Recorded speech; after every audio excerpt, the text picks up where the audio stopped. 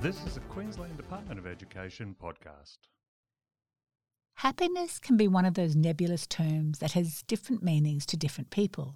It is, however, something we all strive for. This year is the 10th anniversary of the United Nations International Day of Happiness. Hi, I'm Virginia Bowditch from the Department's Communications team. To mark the day and honour the sentiment, Lee Tankey from Agnes Water State School joins me to talk about her work to help students find happiness through well-being. Hi Lee, thanks for joining me. Hi Virginia, thank you for having me. I'm very excited today to be talking about happiness and well-being. Happiness is a tricky thing to define and it can be hard to find every day. Can you tell us what happiness means to you as head of the wellbeing program at your school? For me, happiness is quite a broad term. It's almost too much to try and attain. If we are on the search for happiness, we can set ourselves up for failure if we have that expectation to just be happy. So you're right, it can be hard to find every day, but what's not hard to find every day are what we call our top 10 positive emotions. And this is based on the work of Dr. Barbara Fredrickson. She's a positive psychologist, and she recommends that we find small daily doses of things like awe and curiosity and pride and gratitude. And if we can foster that in our day, it will put us in a much better mindset. So we can look for things to be grateful for, even on those tricky days, and help see opportunity in everything that we face. So at Agnes Water School, we've been implementing the Wheel of Wellbeing for about 5 years. And as a result of that, the Smiling Mind curriculum for about 2 years, just so that we can help our parents and our staff and our students look after the wellbeing. What's the Wheel of Wellbeing and how does it work? It's a program that was developed in the UK in 2008, and it's built of 6 components that each contribute to our overall wellbeing. And the Mental Health Commission formed a partnership with the Department of Education, and it gave us a framework so that in our school we can make sure all of our people are flourishing. And through the Wheel of Wellbeing is where we did first hear about and experience the Smiling Mind program. And what's the 6 components of the wheel? The wheel is broken up into moving our body, being active is one great way of improving well-being.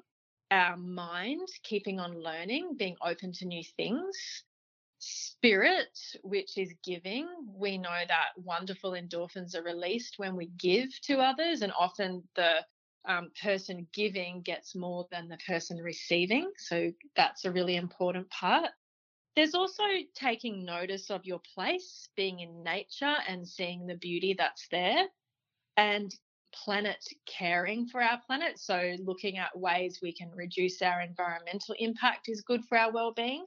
And finally, there's people connect. So that's connecting with other schools, our community, and each other so that we can develop some really positive relationships that help keep us healthy as well.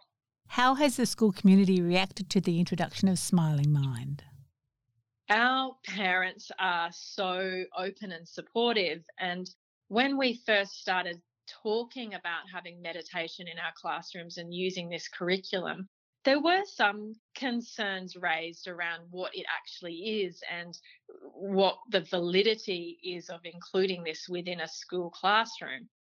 But since implementing and the parents have seen the results, we've had overwhelming support, because what the program is doing is it's caring for the emotional well-being and developing the resilience in our students. And especially now, but always, is such an important element to raising children. So our parents are very grateful and very appreciative now that they have that understanding of what it is. Our classroom impact has been really, really positive, and the teachers and parents have embraced it because they have felt the benefits. And what benefits have you felt in your classroom? If you talk to our teachers, they'll all say the same thing, that by participating in Smiling Mind and really explicitly teaching the curriculum, our classrooms feel safe and supportive. Our students are comfortable to be themselves and comfortable to share their feelings, both positive and negative. And what happens when they share that, they might be feeling nervous about something or they feel upset about something. They see that other children feel the same and it's not just them. And then the beauty is they get to learn, they get to practice the skills so that when they're having times where they are struggling, they've practiced what to do. So when it hits them, it's not such a hard task to make them feel better. And our teachers will also tell you that by doing a Smiling Mind meditation straight after play, for example, the children are set up for learning.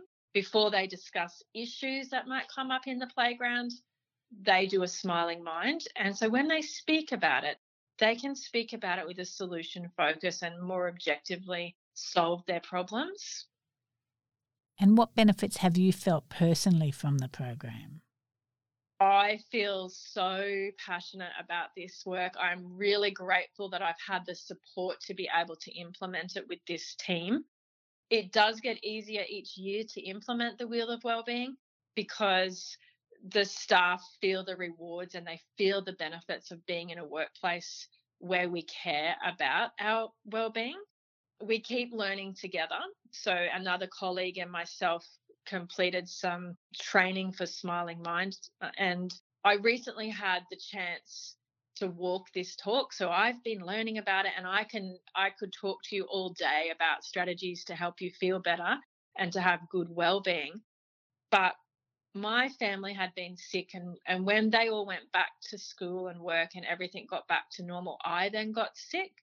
So I was feeling a bit low, feeling a bit sorry for myself. And I had a person from school, a co-worker, text me and say, remember to sit in the sunshine, remember to meditate, remember to nourish yourself with good foods, all things that I knew and could tell someone else to do. But when you're down and you are struggling to see the good, those reminders really do help. I had such reassurance from that because I did put those strategies in place. I did a meditation. I did feel better from that.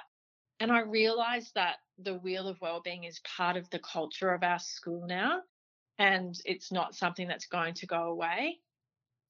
What are the biggest changes you've seen at the school as a whole since the program was introduced? Implementing the Wheel of Wellbeing and Smiling Mind have given us permission now to have professional conversations about wellbeing, our teacher, our staff, our students, our parents. And it also gives us permission to have this on our radar during work time. Because I remember when it was thought that wellbeing was something you might do on a Saturday morning in your own time. This is not a luxury that we have in a workplace.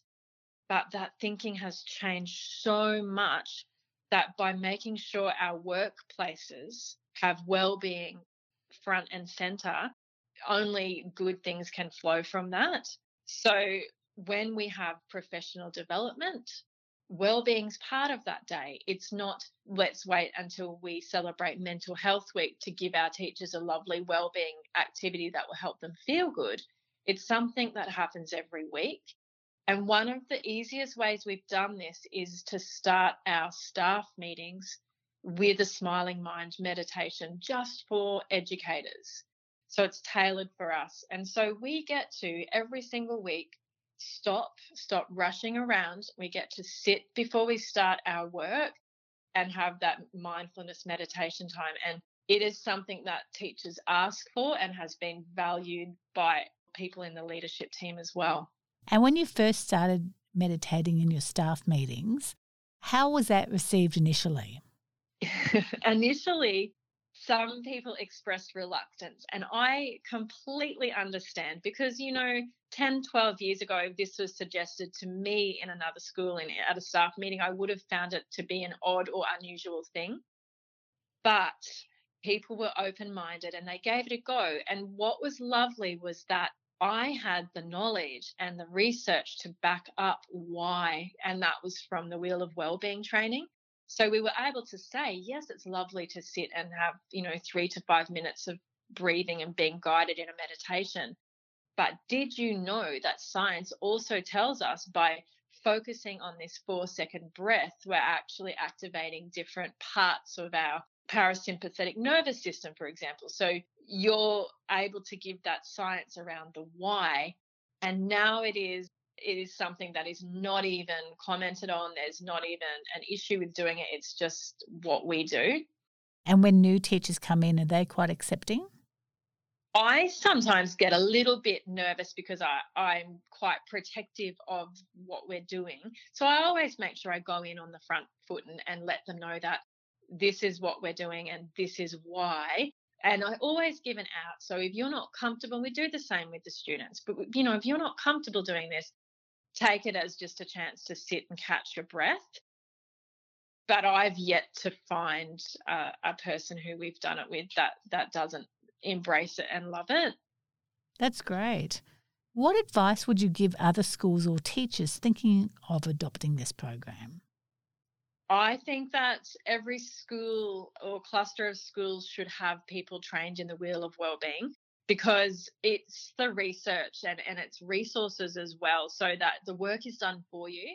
And it means you can look after your school community without having to justify why we might be introducing, say, a pop-up yoga class for 3 weeks.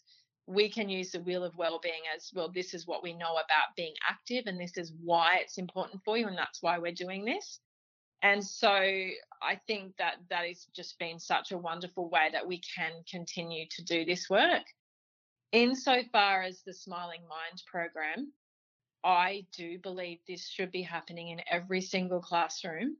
And I think every school should have a person trained and work in the implementation, because while it is lovely and it feels good and it's a nice thing to have, I think it is an absolute necessity right now.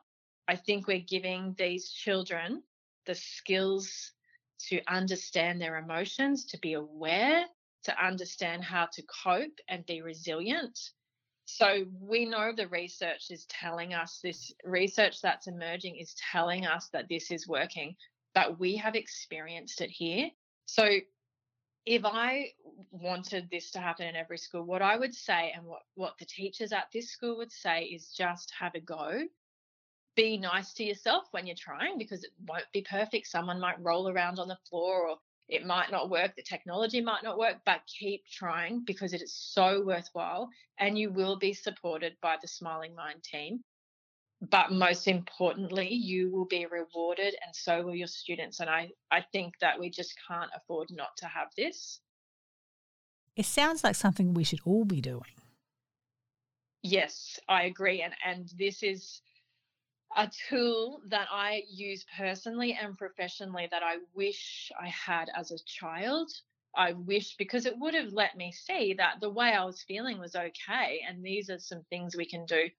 As a teacher, I wish I had it because I know I could have helped so many more students in our school. Yeah, it's providing a life skill, really, isn't it? That's right. And I know sometimes we can have this picture perfect image of the type of people that might meditate, or the beautiful Instagram photos of people meditating, and it kind of fits into a stereotype. But it is not that. It is something that every single person can do. So when we think about the International Day of Happiness, we're not on the actual search for happiness itself, but more on the journey of cultivating gratitude and being curious and looking for the hope in every single day. Thank you so much for your time, Lee. It's wonderful to hear how enthusiastic you are about this. Thank you for this opportunity, and I hope that people can hear this and get inspired to have a go, and please get in touch with anyone, the Smiling Mind people or even myself, and I'm happy to share more. Great, thank you. You have been listening to a Queensland Department of Education podcast. The Department of Education acknowledges the traditional owners of the lands from across Queensland. We pay our respects to the elders, past and present, for they hold the memories, the traditions, the culture and hopes of Aboriginal and Torres Strait Islander peoples.